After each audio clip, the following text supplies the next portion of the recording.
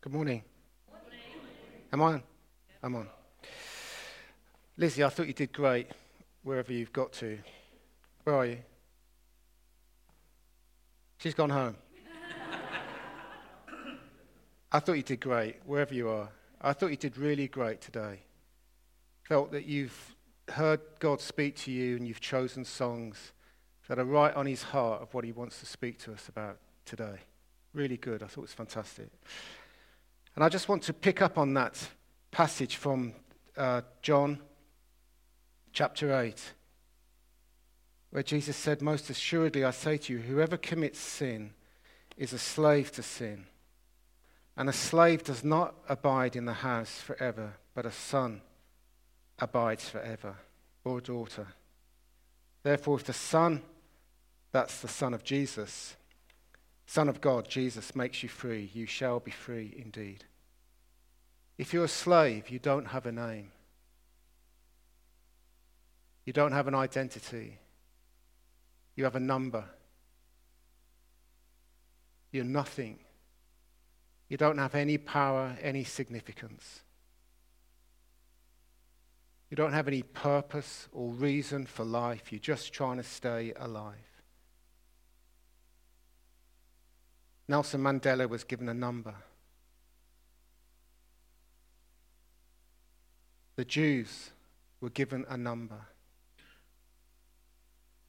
Satan wants to rob us, kill us, destroy us, as Kim said, of our identity in God.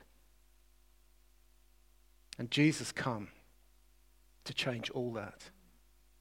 Give you a name, a title, an identity, a purpose. Make you a son and a daughter. It might sound a bit odd what I'm going to say to you in some ways today. I'm going to share a bit of my life. Kim and I were recently in Spain, visiting one of our sons out there. He's a really interesting character. He's so widely read and reads a lot about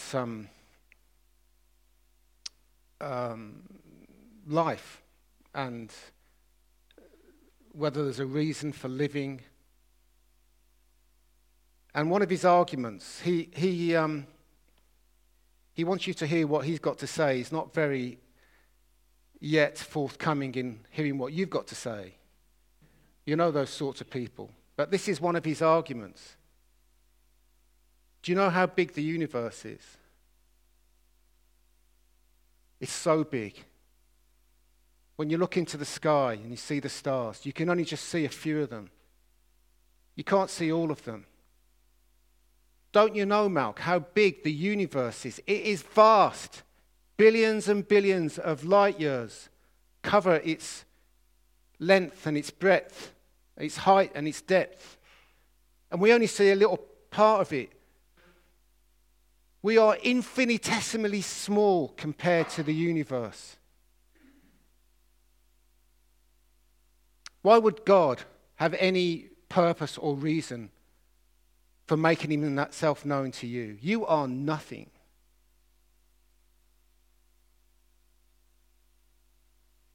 You don't count for anything.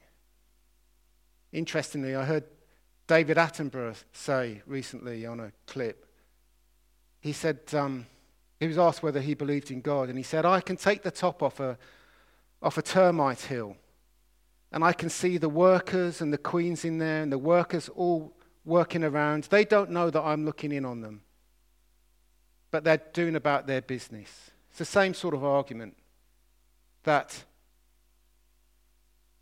if there is a God, he hasn't made himself known. I want to say to you, that is the biggest lie, the greatest lie.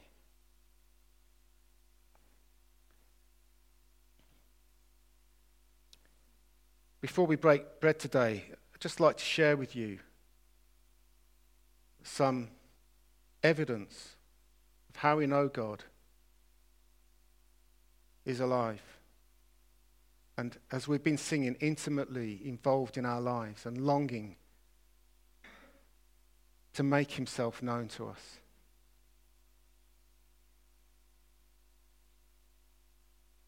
A God that is wonderfully, intimately, deeply and passionately caring about us, leaving the 99 to come after the one, the reckless love of God. There's another song I'm listening to right now, which is blessing me. It says, it's extravagant. It doesn't make sense. We'll never comprehend the way you love us. It's unthinkable. Only heaven knows just how far you'd go to say you love us, to say you love us.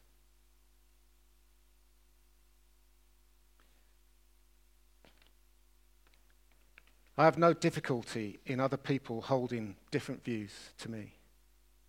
I'm not fearful of any views that they want to express. I'm not threatened by it at all. God has so changed my life. He has so personally come into my life. There isn't any doubt in me whatsoever about the love of God. And I just want to tell as many people as I can before I die, so that they can come too. We're going to read a passage of scripture. Let's just pray before we do. Father, you no longer call us slaves, but friends.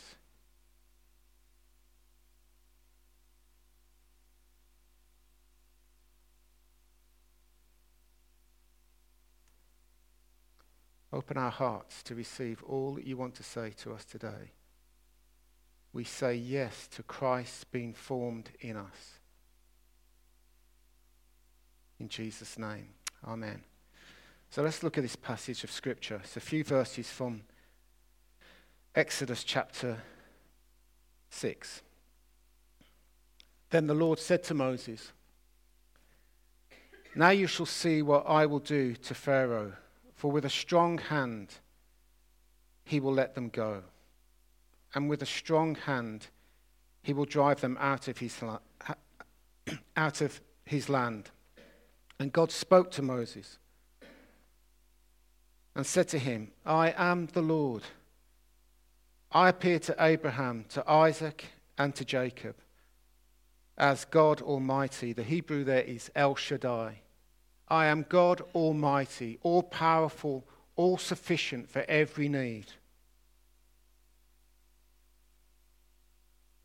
But my name, Lord, that's Jehovah, I was not known to them.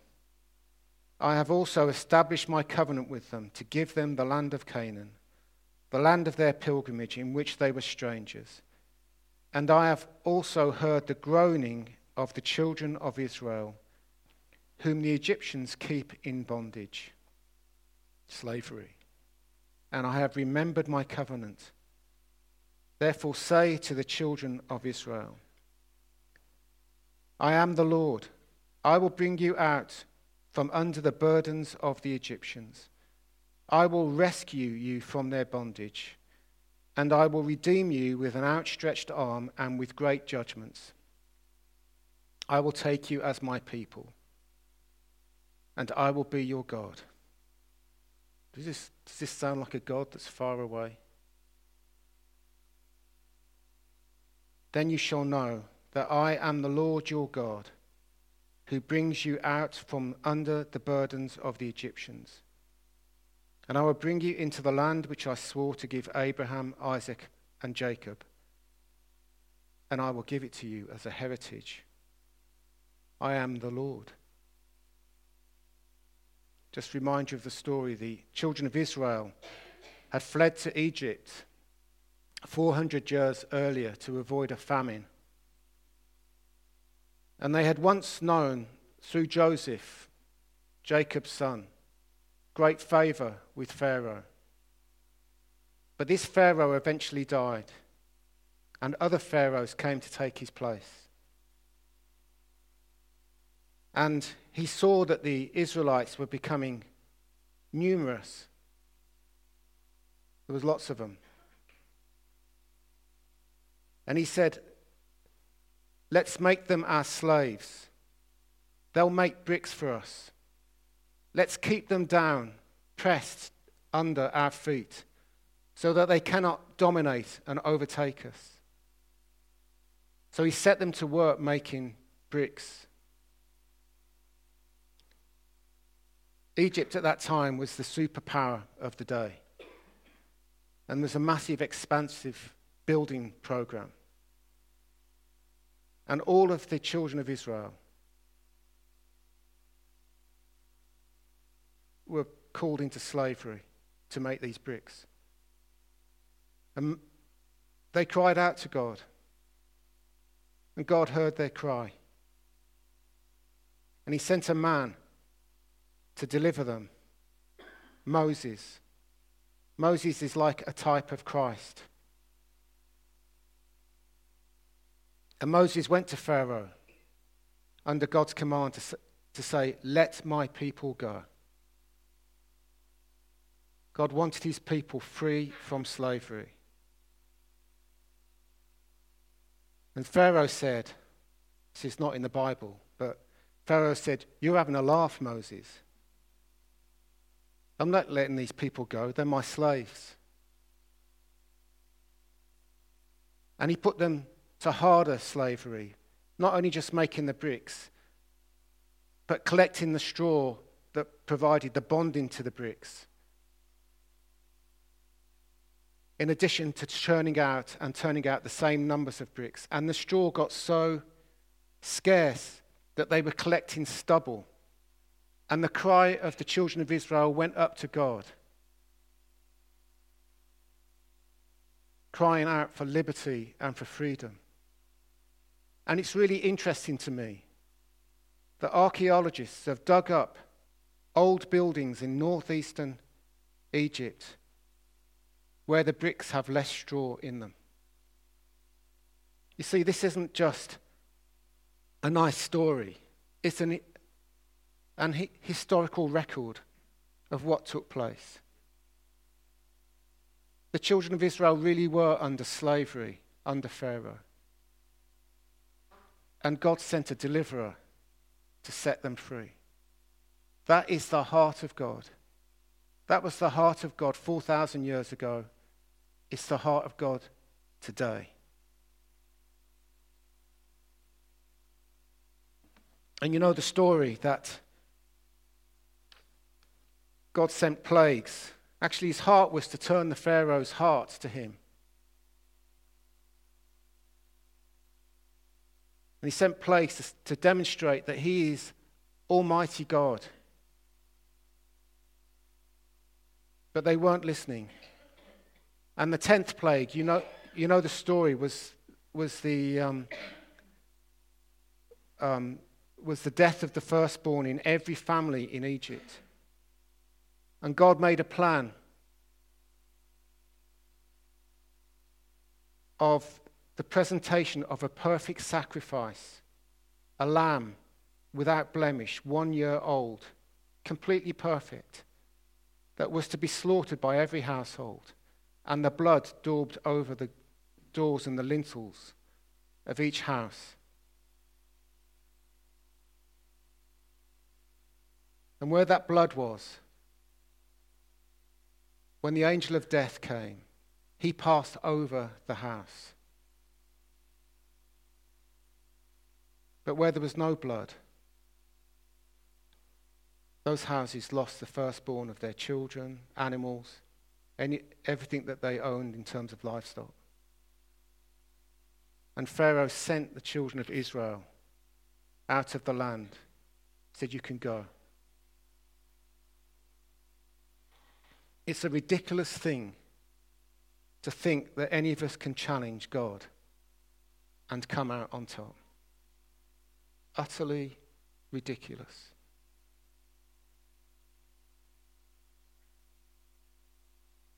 God wonderfully intervened and set his people free. He's not far away. He's close. And this picture is wonderfully demonstrated, supremely demonstrated through Jesus. We were slaves to sin.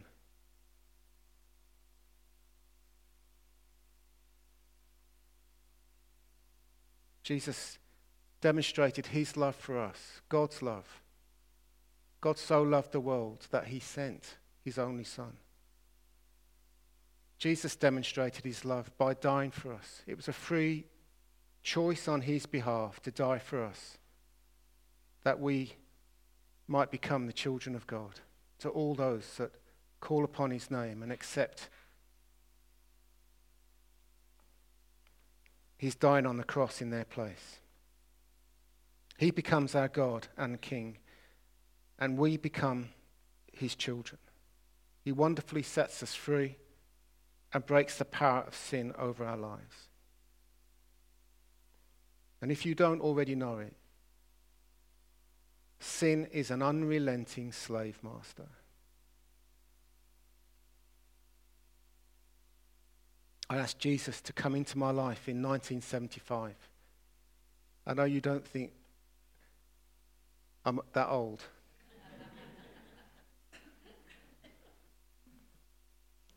And every day since then, as Claire prayed, he's walked with me. I'm not perfect.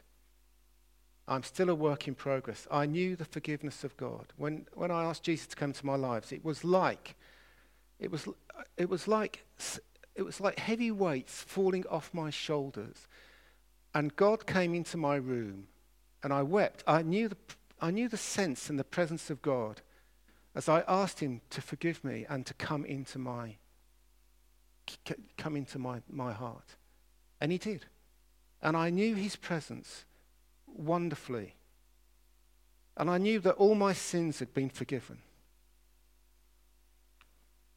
And whenever God saves us, because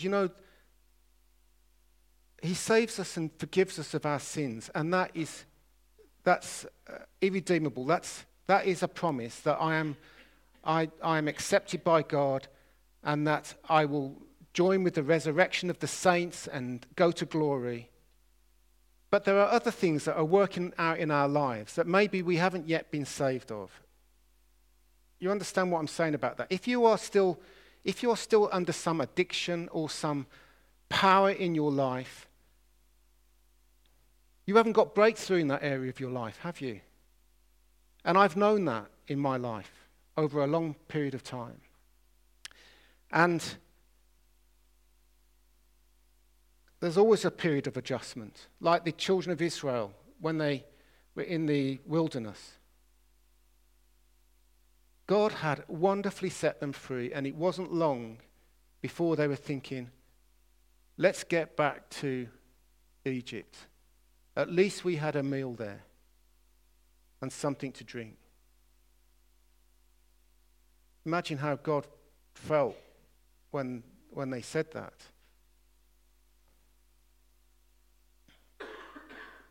Kim and I were recently out for a meal with my brother and his wife for something to eat.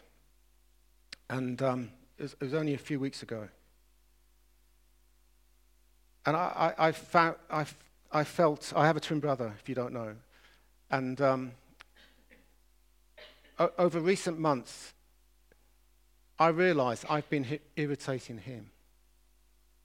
And he's been irritating me. And we had a moment on the golf course recently. We were playing with one each of our sons. And it was like the straw that broke the camel's back. And if you don't know, when you're putting, the line from the ball to the hole is called the line. And you're not supposed to stand on anybody else's line.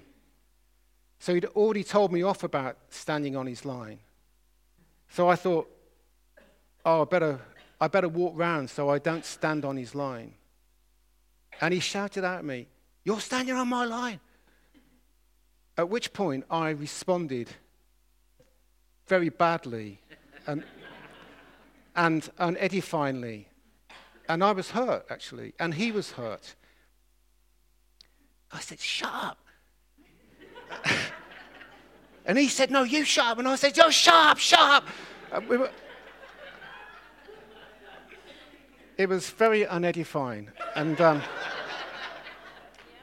our two boys are looking at us like the parents. And my son said, Dad, it's usually us that you say that to. Anyway, he was hurt and I was hurt. And there's been a disconnect. And I apologized to him. And something else had come up that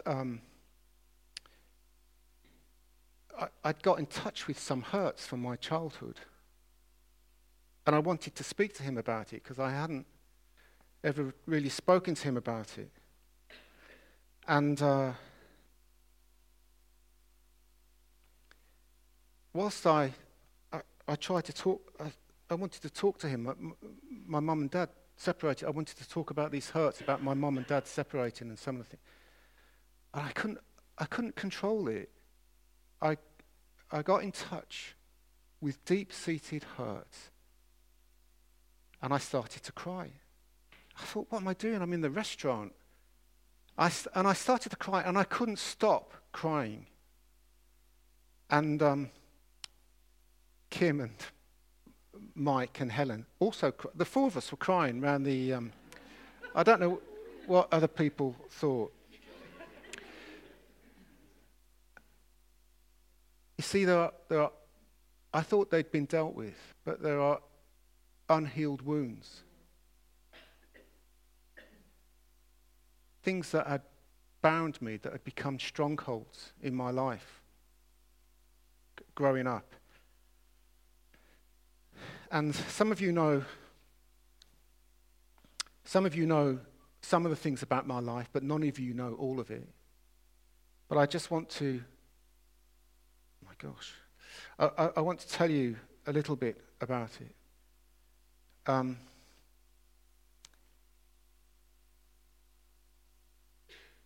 My dad was born in 1918 in a time of great austerity. Nothing like the austerity we got now. Far, far worse. Grew up in the Depression, and his mum was ill most of his life and died when he was 13. His dad remarried, and she didn't like my dad. He was an only child. He's very Victorian, my dad, in his outlook. He wasn't able, because of his wounds, of demonstrating love. And he wasn't able to love my mom in a way that she needed to be loved. My mom, also a single child, she was born out of wedlock a few years later. It's the most terrible, shameful thing in those days. My nan brought her up for a couple of years, and my grandfather, who I absolutely adored, my grandfather used to play in the local military band or some brass band thing. And when he was playing his band in the streets of Birmingham, my nan and my mum were watching, and he saw them. And from that point, they got back together again and got married and stuff. But that clearly wounded my mum deeply. And she craved to be loved by somebody. And what I'm about to tell you now, I want you to know that I honor my mum and my dad. They're both with Jesus in heaven. I love them. I wouldn't change them for anybody. But I just want to be real and honest with you. Not pretend, put up any masks. When I was about 11, my mum had an affair with a man. And you can't process this stuff as a child. But you do to a level, if that makes sense. But I was desperate that my mum would not leave home. Desperate. And I remember her saying to me, she put a burden on me as a child.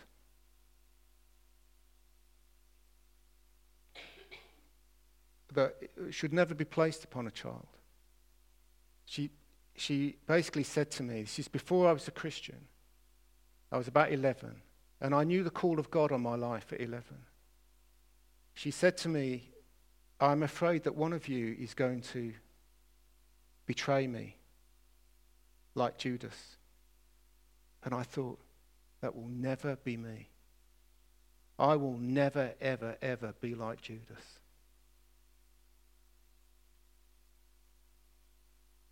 And so I kept secret. Because once you make these inner vows, you're bound to yourself by it.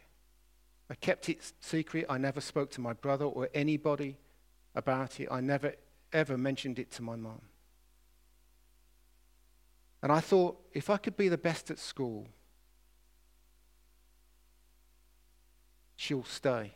If I hoover the house, if I peel the potatoes, if I do all the things that my dad seemingly is not doing that used to make her upset, it will give her reason to stay. And I took on board this spirit of performance and perfectionism, which has stayed with me all these years. And I realized, I thought, I've had lots of prayer about this, but I realized, prayer is a bit like dealing with skins on an onion, that you peel a skin off and you get to one level and then another level comes up. And you take that one off and you think you've dealt with it.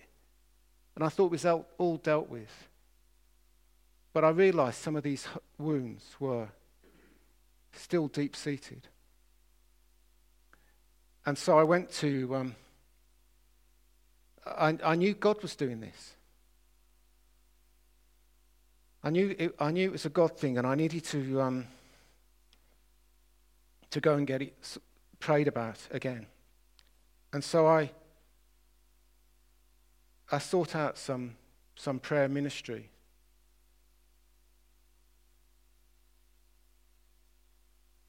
Which was great recently.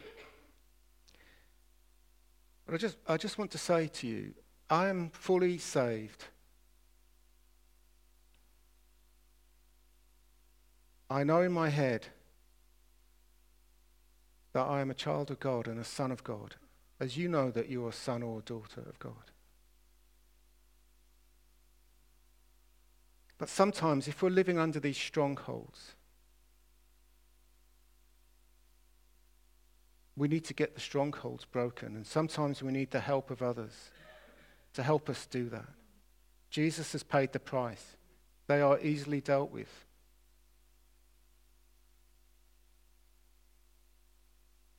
I lived under this spirit of performance and perfection. I can't tell you what it's like to be a slave to those spirits of performance and perfection, that you're hanging on everybody's word of approval.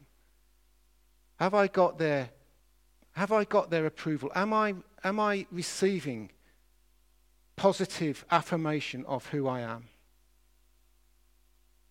Because if I didn't, I could hit the floor and be on my face. Although I'd keep my mask up and everybody thinks you've got it sorted, deep down inside, I am crying out to be loved and for God to make himself real to me. And it entered every area of my life and every relationship, including my first wife. And she also left.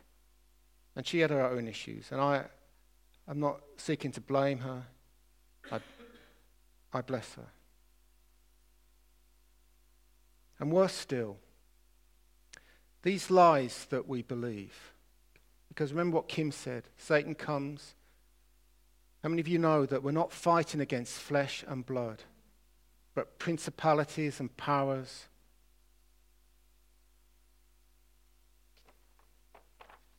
Strongholds. Can you get that slide up, James? It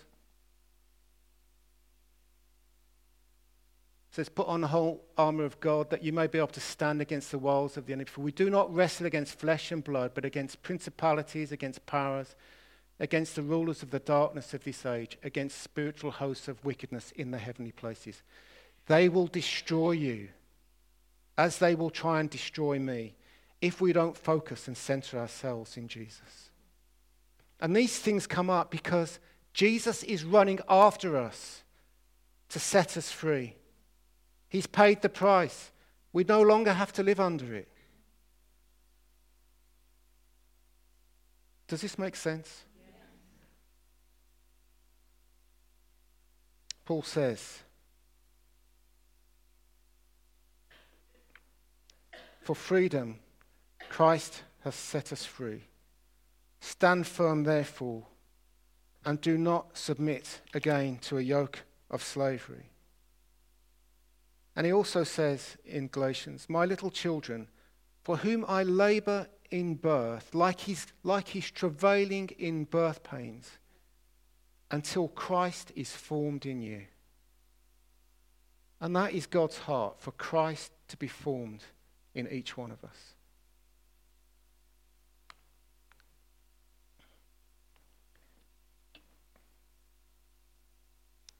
Time's running on. So let me bring this to a conclusion. I'm telling you these things for the following reasons. First of all, I want Christ to be fully formed in me. And I want him to be fully formed in you.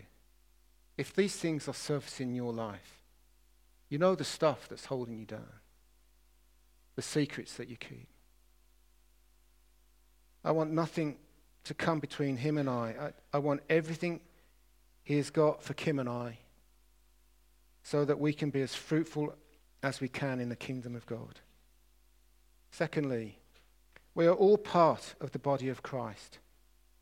We are a community of believers.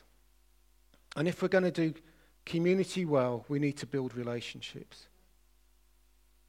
If we're going to build relationships, we have to know each other for who we truly are. Warts and all. I've been overwhelmed by the love of God in this church. Adam, your love recently is such a blessing to me. I have been so blessed by your love for me. Truly.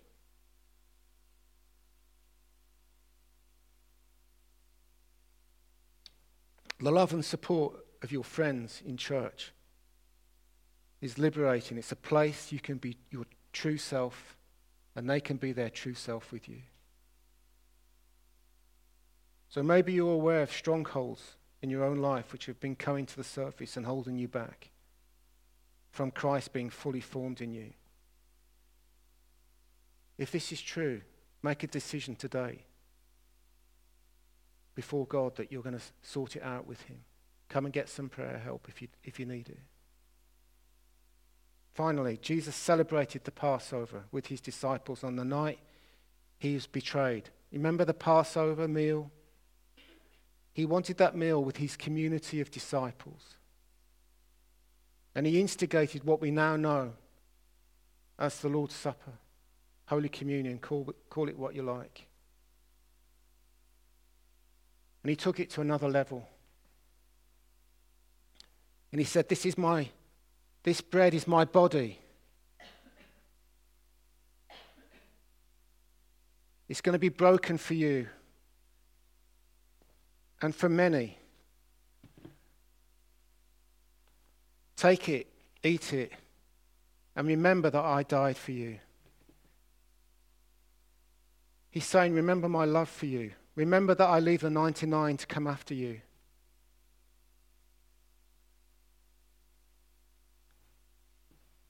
He's not far away. He's close. In the same way, he took the cup and he said, this blood is the blood of the new covenant. You remember the new covenant? I will be your God and you will be my people. It's not a God that's far away. He's close. He's so close. He comes to make his home in our hearts when we ask him to come in. When you have him in your hearts, you wouldn't have anything else in the world to take his place. His heart is for Christ to be fully formed in you, so that others that are not yet in the body of Christ can come in. And this meal is a demonstration that we are a body of Christ. We are a community of believers. And not just this community in Hope Church, but across the whole world where thousands and billions believe in Christ or have believed in him. We're his family. Time's running on. Let's do this quickly. We can do this quickly. There's some gluten-free bread here for those that are gluten-free. Let's just pray.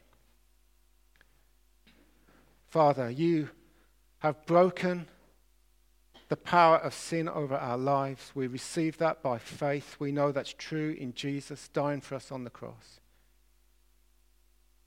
We eat this bread and we drink this cup in remembrance of all that you have done for us upon the cross. Thank you for making us your people. Thank you that you're close. Thank you that your heart is to set us free from stuff that holds us back. In Jesus' name, amen.